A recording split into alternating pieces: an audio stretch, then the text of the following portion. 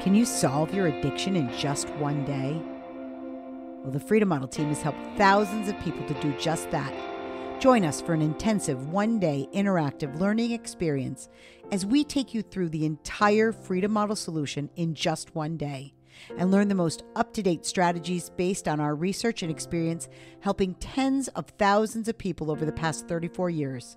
You will see clearly exactly why you are still struggling and how to stop those struggles once and for all. No more confusion, no more guilt or pain or shame. Click the link in our bio to learn more now, or go to thefreedommodel.org, click on the For the Substance User tab and choose One Day Addiction Solution. Enroll today. It's time for you to step off the addiction roller coaster for good and learn a solution that works. It's called Families Moving Past Addiction Masterclass. It's a live, free online event where you'll hear new and empowering information about addiction, and that's great news. If you love someone who is struggling with an addiction, then this masterclass is for you. To enroll in this free one-hour class, click the link provided or go to thefreedommodel.org. There are various dates and times for the class, so choose the one that works best for you. See you at the masterclass. Welcome to the Addiction Solution Podcast. I'm Michelle Dunbar. Enjoy listening and watching as addiction experts Mark Sheeran and I cover controversial as well as helpful topics on addiction, how to move past it, and other related subjects. As two of the co-founders of the Freedom Model, Mark and I will give you a completely new perspective on the topics that matter to you. We will take to task the Recovery Society's lies and misinformation and replace them with facts, research, and the methods to move on from addiction struggles without 12-step meetings, rehabs, and the shackles of endless recovery. Let's escape the treatment and recovery trap together and learn to be free. Welcome to the truth. Hi, everyone. Welcome to the Addiction Solution. I'm Michelle Dunbar. And I'm Mark Sheeran, and we wrote the Freedom Model for Addictions, and Michelle wrote the Freedom Model for the Family. That's right. So today, along with Stephen Slate. Along with Stephen Slate, our colleague Stephen Slate. Stephen did a ton of the writing. He did. Yeah. And look if you're new to the podcast and you want to learn a little bit more, check out Stephen's TED Talk. Go to YouTube and type in Stephen Slate, Our Relationship to Addiction, or Stephen Slate TED Talk, and you will find it there. That's right. On It'll YouTube. Blow your mind. It will blow your mind. It's fantastic. So, and of course you can go to the Freedom Model YouTube channel where we have like more than 1,000 videos now. We have shorts, we have long videos. All these podcasts are there. If you're just listening and you want to watch us, we now have, I think the last maybe 60 to 70 episodes are also available on YouTube. Yeah. We try to put up about 4 reels or shorts a day. Yeah. So yeah, Mark does most of them. Yeah. whatever I'm thinking about, I throw up there. Yeah. In less than a minute. Yep. So, all right, let's get started. Well, what I want to talk about today is something that's been discussed a lot online, and it's discussed a lot overall. And that is, do your emotions just happen to you? And this is a topic that for me, is really important because for the most of my life, I was involved in the mental health world and was basically led to believe that I was a victim of my brain chemistry and a victim of my emotions, and that there was something wrong with me. I struggled with OCD tendencies when I was a kid. I had terrible nightmares, as young as I can remember that were, I guess you call them night terrors. I was kind of like a quirky kid a little bit, but there were things going on in my life at that time that were pretty traumatic and devastating on a daily basis. My dad was a very heavy drinker. He could be violent and abusive. So and he was a big dude. He was 6'3" and usually ran about 250 to 300 pounds. And he was a big, big man. My mother was a tiny, tiny person. She was not even 5 foot tall, maybe 100 pounds, soaking wet. And I was the oldest of three. I felt an enormous responsibility from as young as I can remember to protect my siblings and myself. And so I developed habits, right? I developed habitual ways of thinking and perceiving that were all about protecting myself. That's what we learn when we're young, especially if we're in a situation where we have to do that. But does that mean that I was as I go forward in my life, I have to keep those habits? I have to keep those ways of thinking and perceiving. And so for a very long time, I also was, my dad went into AA. So I was told that, oh, you'll be an alcoholic. So from the youngest age I can remember, I was told that I was basically a victim of my brain. Mm-hmm. And so I've spent the better part of my adult life fixing that misperception, because make no mistake, it's wrong. Okay. It's wrong. And it caused problems in my life probably until maybe 10 years ago. And even now, I'm continuing to learn more and more about what kind of control I have. Mark would tell us for a long time, emotions don't just happen to you. You have a part in your emotions. Your emotions are based on how you perceive things and your interpretation of events and how they're going to affect you personally. And all the old philosophers talk about that. But somehow our culture today has thrown all of that out. It's thrown all of that out, and we've built an entire industry, this pharmaceutical industry, based on this idea that you are not in control. You're never in control of your emotions. They do just happen to you. And well, if you're somebody that struggles with these things, then you're just going to have to learn to live with it and pile on medications and go to therapy and just muddle through. And it's not, it's a lie. It's not real. Now, I'm going to qualify this and say, I don't have a PhD in psychology. I do have training in psychology and mental health. I've been working with people for my entire adult life for more than 30 years. Mark has as well. And we've both overcome emotional problems. I had a mental health diagnosis as well. And so I've done a ton of research on this. I've run a ton of experimentation with myself. And so I'm going to be talking from personal and professional experience, but I'm not a doctor. So, well, there's a couple things. I don't mind telling people that the idea of depression and anxiety being biochemical causal things is bullshit. Okay. I have no problem saying that. And let me explain what I mean by that. Your brain chemistry does not create what you think. Nope. So a physical reality, your brain tissue, doesn't create your mental reality. It's the other way around. And that's just so obvious. So but it is to you. But it's so obvious if you think about it, because it's self-evident. When you think of something, you know that you're thinking of it. You have awareness of it. So let me back up. True. And so let me back up. How can I say this with such confidence? So when I was a kid, I was 7 years old and my mom left our house. And I grew up in a house that was on thousands of acres of woodland. That was our property and the property of our neighbors. And our house was tucked away in the woods. And there were three houses. There was our house where the kids lived. Then my father had an apartment in a different house. And then my aunt and grandmother lived by the kitchen and the eating quarters. And it was all connected in the middle by a glass atrium with basically what looked like a jungle, which was pretty cool.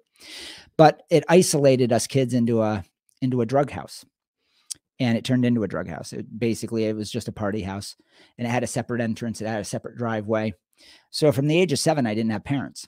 And he was the youngest of 12. So that's Yeah. important to understand.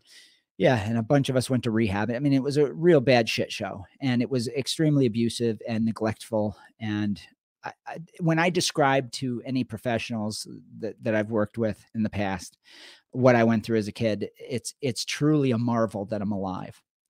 And some of my siblings are alive. I mean, the amount of cars we wrecked, it was astronomical. But here's what's important. I didn't have the luxury of anybody to pick up the pieces of my life ever. There was nobody that cared about me. So, I mean, this would never fly today. And I've talked about it in other podcasts. So if you've heard this, you can fast forward through it. But I remember being a kid and realizing that if I didn't get up and feed myself, I was going to starve. If I didn't get up and put myself into school, I had perfect attendance for 4 years straight because I didn't know I could be sick and not go to school. There was no adult there to say, hey, you can lay in bed with the flu. I just went to school, So I had this moment when I was like probably 8 or 9 years old where I realized nobody cared. Like, there was nobody. And that's not to say my siblings weren't nice at times and things like that, but we were feral children. And if you don't have parents around, everybody was in the same boat. I mean, it was just Animal House. It was Lord of the Flies. So what happened in that time was I became really aware of what I thought, because I was my own guiding force. And I realized other kids didn't have that. They had other people kind of placating to them. I saw other kids that were spoiled and had different lifestyles, and some kids had it even worse than me, make no mistake. But the one thing they all had was parents. And I didn't have that. So I would wander around thinking things. And I was deeply involved in understanding the world because I did not have the luxury of somebody telling me how to live my life or guide me or bring safety to me. I didn't have any of that. I had to come up with all the strategies. Now, in this, I realized that my mind was everything. And it guided me down some really horrible paths and some really wonderful paths. But the point is, I became really aware that what I am is what I think. And I think that experience does make me an expert in understanding how people think. And then I spent the last 34 years helping people with a myriad of really intense and difficult and complicated problems and solving them with the power of their mind. So I think that it's really important to understand that our interpretation, this is where Michelle started, our interpretation in our mind is what guides our reality, not our biochemistry. Yeah. Now, that's not to say that there isn't an effect of being depressed, interpreting situations in a depressing way, feeling hopeless in our mind, that it affects brain tissue. It absolutely does. So some of that is measurable, right? Yes. And we can see that. So the same thing for anxiousness. If you grow up like Michelle did and the way I did, you are an exceedingly anxious person. Yeah. Right. Well, yeah. I mean, we grew up worrying, what is going to happen today in the next moment, because we had to walk on eggshells all the time. I mean, we were continuously on high alert. And yeah, you grow up that way and you develop patterns of thinking and perceptions based on your experiences. And yeah, things feel pretty futile on a day-to-day basis. Now, but the one thing you do figure out, because children are incredibly resilient. Yeah, they are. And so do I have happy memories of being a child? Absolutely. Yeah, I have a ton of them. Yeah. Children will find ways to entertain themselves and find beauty and humor and those positive things, because that is our positive drive, Yeah. even as a child, is to seek out those things. And so and they become your little bastions of freedom. Mm.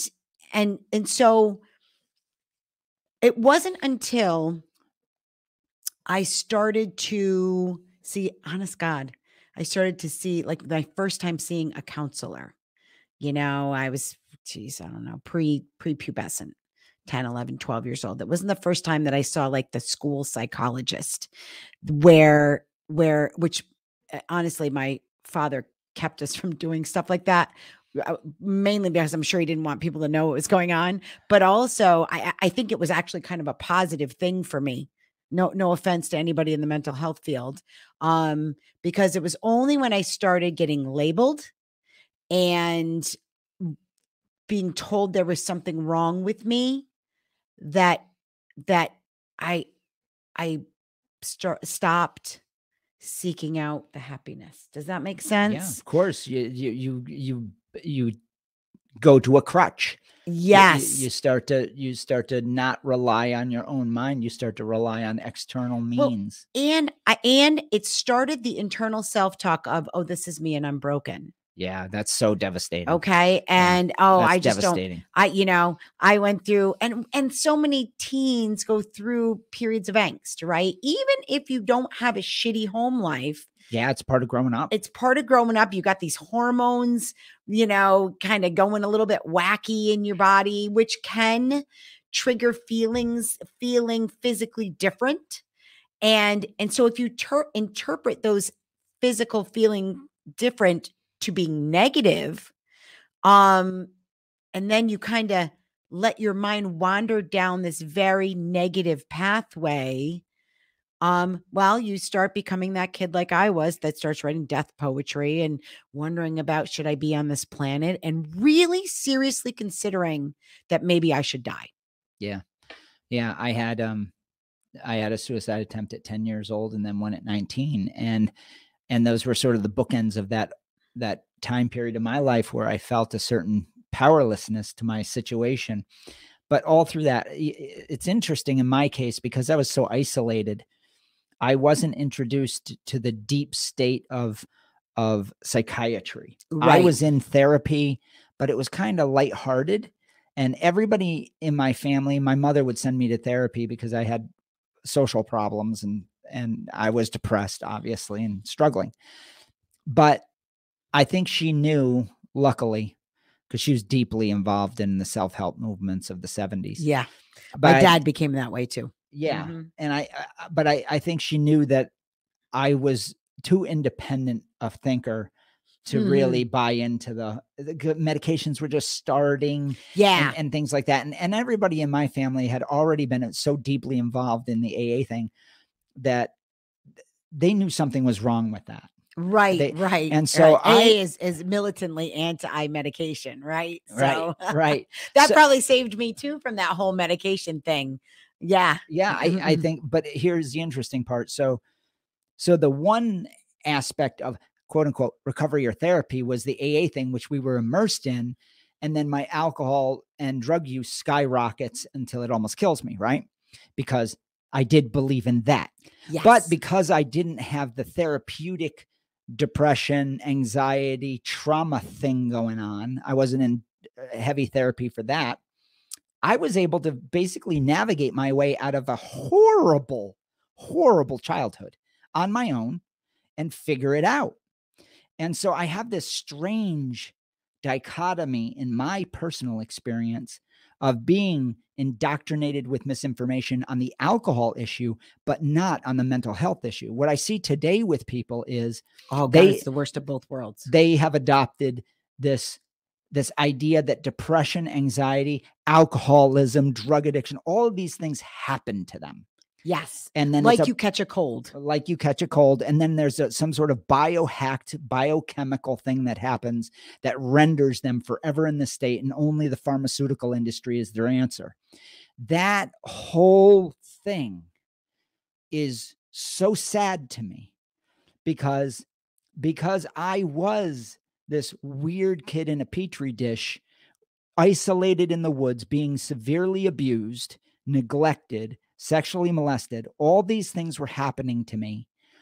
And yet, on my own, I navigated out of that, and I am a completely, really okay person, and I was okay even then. I had managed to figure out how to navigate that as best I could. But I knew the difference between what I felt in my body and what was happening to me physically, and how I was abused, and that I had a mind where I could go elsewhere. Yeah. And survive it. I knew that I was eventually going to get out of that house and leave. And eventually at 18 years old, I was gone. I've never been home since. I never went back to that hometown. So I think it's really important that there's millions of people like me and you that navigated their way out of this. And I think that the people that are totally sort of enmeshed in that pharmaceutical model, they need to know they're not the majority. Well, the majority of people with traumatic situations move past them on their own. Well, I think too, just like alcoholism. Yeah, and drug addiction, right? I think when we look at the dichotomy, really now kind of the 12-step recovery movement and the pharmaceutical movement is kind of coming together. And harm reduction was hijacked by the pharmaceutical movement. Yep. Even that's bastardized now. Yeah. And so I was in it at a time when I had the worst of both worlds, right? So I had this idea that I was broken, like mental health wise. I got a bipolar diagnosis young at 20 years old. And then I was in the AA movement, which was like, you can't have any medications. Right. Oh yeah. You know what I mean? Yeah. So I had to figure out. Now I was really fortunate that my mother had this good friend in Al-Anon, ironically, who had this background of, I just like, she's Native American, and she kind of had this background, and she was in mental health of knowing things about the power of the human mind, and teaching me that, that mental health diagnosis doesn't mean anything. So it planted a seed in my mind. Probably I was in my mid-20s that maybe I wasn't broken. Maybe my emotional, large swings of emotional stability, so to speak, my lack of emotional stability, I had some semblance of control over it. And it got me to start reading and thinking. I started studying positive psychology and choice theory by Glasser. And I really dug in trying to figure out, do I have control over this or not? Because I had periods of very high energy where I was like grandiose, almost uber positive. I was loud and brash, and I was 5'2", but I'd fill a room with my presence, and my dad could be like that, even though he was this big man, like type A personality. I was a go-getter. And then I had periods where I would fall off and not want to get out of bed for 3 days. So I'm like, is that normal? Like, it is for somebody who's under massive pressure. Yes. And so I learned, but it took me a long, long time, that my interpretation of my physical energy and my level of physical energy at any given moment in time did not necessarily have to be interpreted into emotional. That's a great point. And let me talk about that for a quick second. Yeah. So when people conflate depression of the body with depression of the mind, depression of the body being low energy, like low energy, or having anxiousness in their belly and anxiousness in the mind, and they conflate the two. They talk about it as if they're the same thing, or when they have the tension in the body, that that's causing them to think a certain way. And it may, if that's how you interpret these things. So there is first of all, I want to say I'm not anti-medication. No. I don't care what people do. Right. I don't have any opinion about that. What I have an opinion with is my experience says that I was able to not be on medications, figure my way out of basically the trifecta of abuse for an entire childhood, and make my way to a successful, happy place in life. And I have seen thousands of people do that without medications. I've seen people take medications and do that as well. But here's what I know. Here's what I know. And I just wrote this down. We have the most treatment for addiction ever in the history of humanity. And we have the highest overdose rates, and they parallel each other in history. We have the most treatment for mental health. And we've seen it skyrocket in history, and suicide rates are up. Not up, skyrocketing. Yeah. All of this stuff is skyrocketing as the pharmaceutical movement has proliferated. And everywhere it's exported, we see an increase in both drug addiction and, if I'm just using the word addiction, substance use, heavy substance use, and increased rates of all types of mental illness. And they just keep, I just saw an article this morning. There's a new subtype of depression, and I'm thinking it all mirrors the pharmaceutical industry. And I'm not one of these weirdos that goes around looking for conspiracies, but as a statistician, I just look at it, and there's a wall of evidence that this is a bad direction because the results have been catastrophically bad. They haven't been somewhat bad. They haven't been neutral. There hasn't been, people will point to their medications. And in some cases, we have people that have improvements in performance and life quality. I agree. I have nothing to say about that. But is it the majority? Right. As an aggregate, when you look at what's happened, the more we take the power or the idea that you can solve problems internally with your mind, the further we get from a happy person. Yeah. That's a fact. I can't change it. That's what the numbers say overwhelmingly. So am I a pharmacologist? No. I just look at the overwhelming data that says we're moving in a bad direction. I have my personal experience that says I had what I call the trifecta of abuse: sexual neglect and physical abuse. And I'm okay. And I didn't have a psychiatrist fix it. I didn't have a medication fix it. I had a huge drug problem on top of that. I had a violent streak. I had antisocial behavior. I was in and out of hospitals for all kinds of problems. I had everything bad that you can have short of being in a concentration camp. And I'm okay. And I did that by thinking my way out of it. Yeah. And I'm not saying that people shouldn't go looking for help either. Well, absolutely not. I mean, I think seeking that, I look at my life changed dramatically, literally from the result of a conversation with a woman who probably has no idea how that she changed my life to that extreme. That's great. You know what I mean? Just by her saying to me, and she had some letters after her name. Okay. She was a professional woman. And just by her saying to me, because here's one of the things that I was somebody who would catastrophize things. Oh, me too. Right. Yep. So I would think of the worst outcomes, the worst case scenario, and I'd be certain they were going to happen. Trauma and kids. It would, yeah. Right. It would add to my, and she would say, well, if you can envision the worst case scenario, why not try envisioning the best case scenario? Yeah. It's such a wild right. thing. And I'm like, well, you can't just do that. Right. Can you just do that? And she's like, why not? Why can't you just do that? Why can't you? The moment, I mean, here's a good example. After 9/11, I didn't fly. I didn't fly for 5-6 years. And I was not somebody that was afraid of flying before. Okay.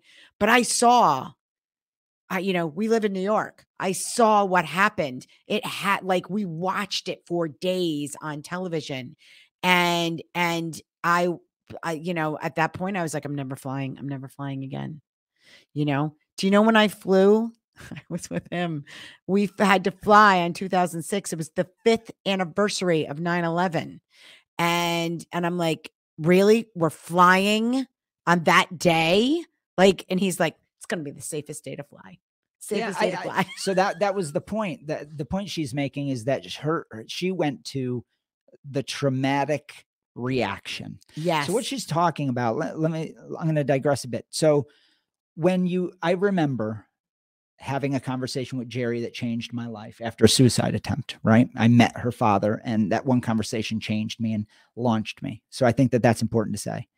Um, and, but I also remember when I first met Jerry and we would be talking, I would go backwards in my mind when I would confront a situation that frightened me, whether it was a business scenario or something, some conflict or some conversation I had to have with somebody that was uncomfortable. I wasn't good at those things. And I would get all agitated and almost to the point of violence, because that was always my solution. And when you're a beaten kid, that's what you do. Yeah. Oh, yeah. And he would look at me, we would talk it out, and he would go, why are you going back to that? And I said, because I have never had a situation in my life that didn't end badly. I don't have a record that says that I'm going to be okay. And when I said that, I remember saying it, and he looked at me, he goes, you really have had it bad, because he didn't understand. I said, yeah, I don't know what it's like. I look out there and I see people that have good lives, but I don't know what that's like. I don't understand it. And he goes, okay, this is what we're going to do then. You're going to go through this situation, whatever it is. And I'm going to coach you to just think positively about the outcome. Let's be the eternal optimist. So I started doing this. I thought it was fucking silly, to be honest. Mm-hmm. I thought it was ridiculous, but I gave it just a chance. And then things turned out a little better and a little better and a little better and a little tiny. And then I would regress and I would fuck something up. I would regress and I would recreate. Right. I would recreate my trauma. I literally would go backwards in my mind. That's the first step to recreating trauma. And then I would act accordingly as if somebody was there to hurt me. And then what does that do? It causes conflict. And I have a negative feedback loop that I just reinforced. And I would do this over and over. And then I would say, I got to climb out of that. And here's the difference between the two scenarios. One is you're looking back. One is you're looking forward. Yes. Looking forward with a positive outlook makes a positive situation happen. It literally does, because you're the only one in there. There is no forces at work here. I get to choose. And that's what she was saying. And so when she said, we're going to fly on 9/11, her trauma said, she looked in the past and said, this is a bad idea. Bad idea. This is going to be terrible. And I immediately was thinking differently. I was thinking it's the most secure day of all. Everybody's Right. on massive high alert. No terrorist is going to attack on 9/11 again. Right. Exactly. 5 years to the day. Yeah, they can't, because everybody is on crazy high alert. So it's the most wonderful day to fly. Not to mention nobody else was on the plane. It wasn't full. So it was quite a nice flight. So these are differences in perspectives. And I want to really reiterate that I don't know what you're thinking. I don't know how you've lived your life. Everybody has their unique experience. But when I look at the aggregate of the direction we're going, it's a bad one.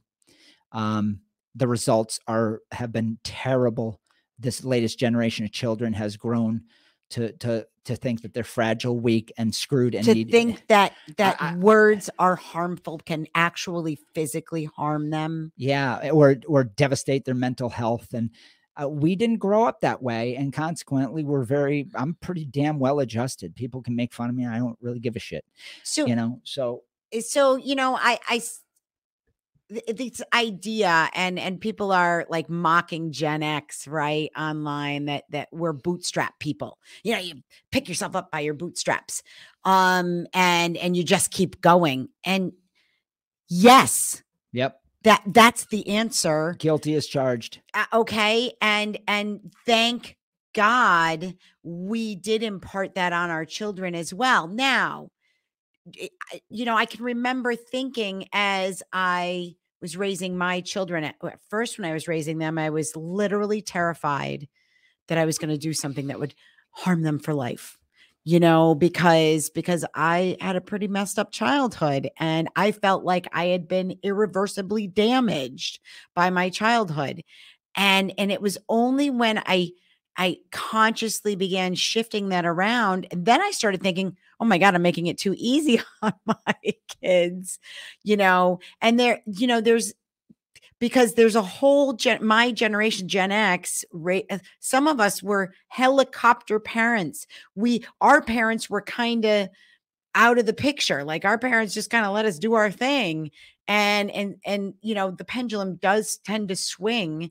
And so, we have a generation of kids that, if they got a bad grade, their parent was in school going, "Why did my kid get a bad grade?" I mean, there is a happy medium of letting people figure shit out and realize that not only are we not fragile, but our minds are like super powerful. Like, Yeah, like they create our reality. we are what we think, literally. Yeah. So it pains me.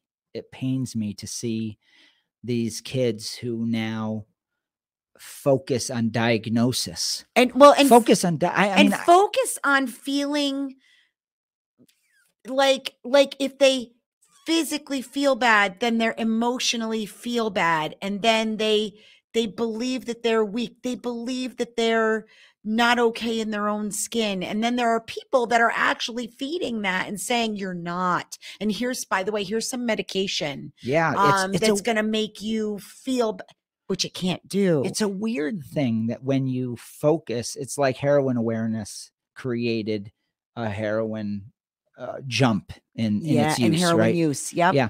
And it's a weird thing to me, having grown up where people are like, you grew up in an era where people didn't care about mental health. And truth is they didn't a lot.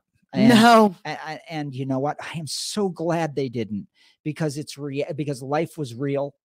And I was focused on making a living at 16 years old. I was focused on getting a car. I was focused on getting laid and having fun and trying to find my way to navigate through being an adolescent. And I was concentrating on conflict resolution. I had to go out and fist fight this kid to get some social status. That was my world. There wasn't anybody going, Mark, how do you feel? I didn't have that. I had to sort through that and figure it out myself. Now, but here is where I got screwed, was when they started saying, if you drink, you'll be an alcoholic. Yes. That became my reality. Yes. So that's where I was directed, and that almost killed me. Me too. That misinformation. Now we have an entire, holy shit. I feel bad for kids that are growing up today. I have a grandson, and I told my son, he's like, I think we're going to homeschool. All this weird shit that's going on about mental health and stuff. I just want my kid to be normal. Well, and we'll deal with it as it comes. Whatever comes, we'll deal with it. And that's parenting. I'm not gonna. One of my kids, he was, I think the first time he told me he shouldn't be alive, he was like 6 years old, and that's, I remember thinking, oh, that's me. Oh my god. And then I'm like, I shouldn't make a big deal. That's right. Ratchet back, man. I shouldn't make a big deal. And I'm like, really? Why would you think that? Like, and then just sit and have that conversation with your 6-year-old of course you should be alive. Like it's, but you know what? Sometimes it's normal to kind of feel like that. Yeah, that's it. Sometimes it's normal to just have a shitty day and feel like I just want to leave. Just suck. Yeah, and then they laugh it off. Right. Some days can suck, but they only will continue to suck if you invest in it. That's it, man. If you unpack and you live there, and it becomes your world, your personality, your identity. For a good several years, my identity was of a broken person, and Me too. But even then, and this is what has ultimately helped me in my life. Even with emotions, we are within limits. Okay. Whatever our personal limits are, like I could have absolute blackout rage and just lose my shit. But the truth was, I didn't, when I really looked at it, I only did it in certain circumstances with certain people. It felt like it was out of my control, but it really wasn't. You allowed yourself It was a the license to privilege. misbehave, That's right. even without drinking. That's right. Okay. Because, I was somebody that was rageful and had rage. I haven't had rage in 25 years. Right. Or longer. So, it was that one conversation with this one woman who was like, you choose, you always are choosing. And so even now, I think we can close with this because emotions are what they are. And I just went through menopause and I'm on the other side. Thank God. Okay. And there is definitely something to hormones, but the hormones, I figured this out during menopause. The hormones make you physically feel kind of crappy. There are days that are very low energy where I had trouble staying awake all day, where there are nights where I didn't sleep at all.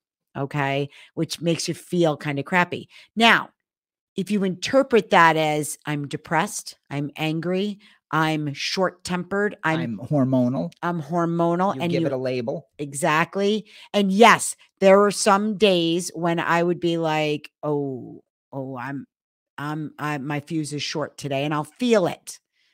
But ultimately, I still knew I had a choice. Well, it's like men.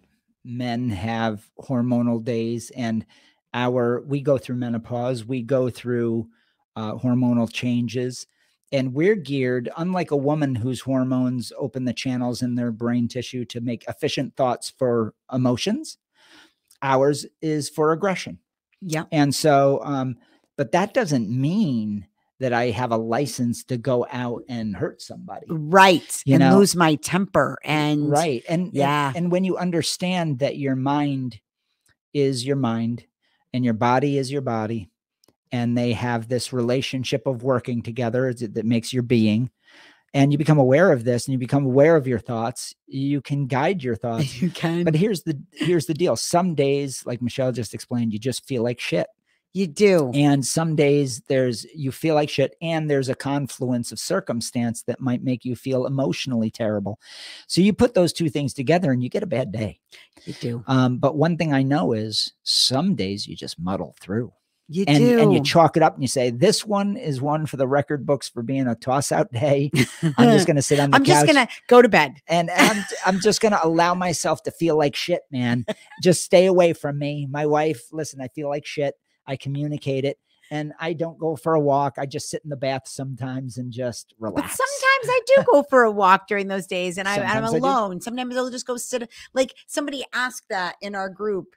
So what do you do to deal with your stress or these like negative feelings or physically bad feelings or whatever they are?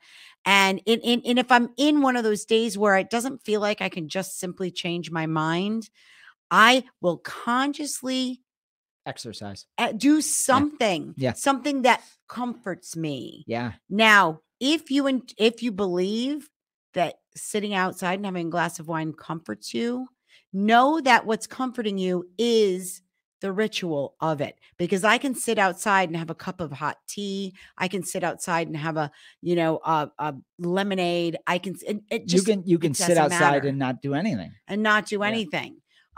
and because it's something that I find comforting. It's something that you decide, yes. You choose. So there's a mental process to feel better, whatever that is. And I have a whole host of things that I do. Now, sometimes I'll feel like, oh, I want to be alone, but sometimes I'll just call a friend or like just want to. And you know what I don't do? I typically don't call a friend to talk shit.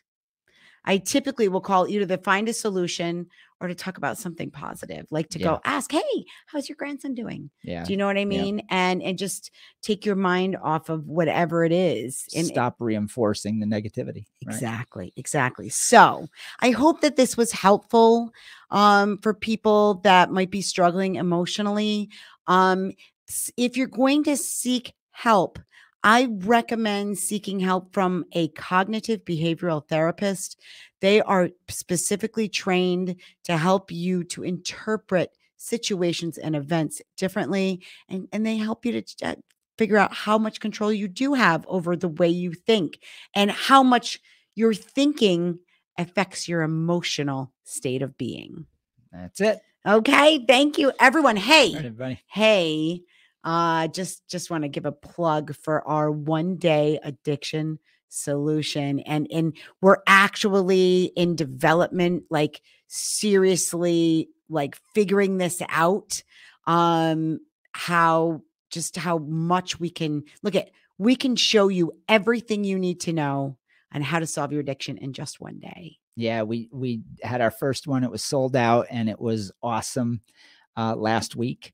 And the people were absolutely blown away. I know we were. We were because it was like our first time presenting all of this. Like everybody's like, you can do the whole freedom model in 1 day. And we weren't even sure, quite frankly. Because it was a lot of work. It's a lot of work. But here's what's wild. Part of the cost of this when you pay is you also get 3 coaching sessions post private.